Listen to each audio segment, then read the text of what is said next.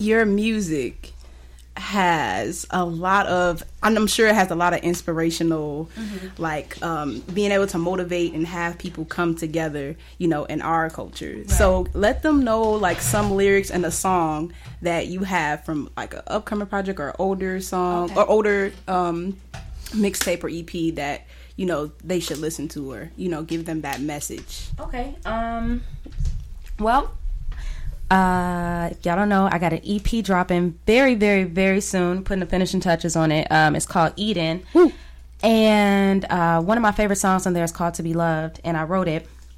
And it's about what we do to be loved and how we kind of fit in these boxes and, you know, do all this crazy stuff. But to be loved is to love yourself, to love what God put in you, to love who you are.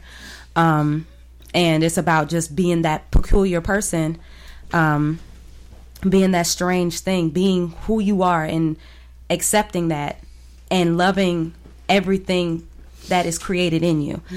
So a lot, one of my favorite lyrics is move yourself, don't you lose yourself, let the music take you there. And that was come on, say that one more time. Yeah, you says, she said move yourself, don't you lose yourself, let the music take you there. It'll take you there.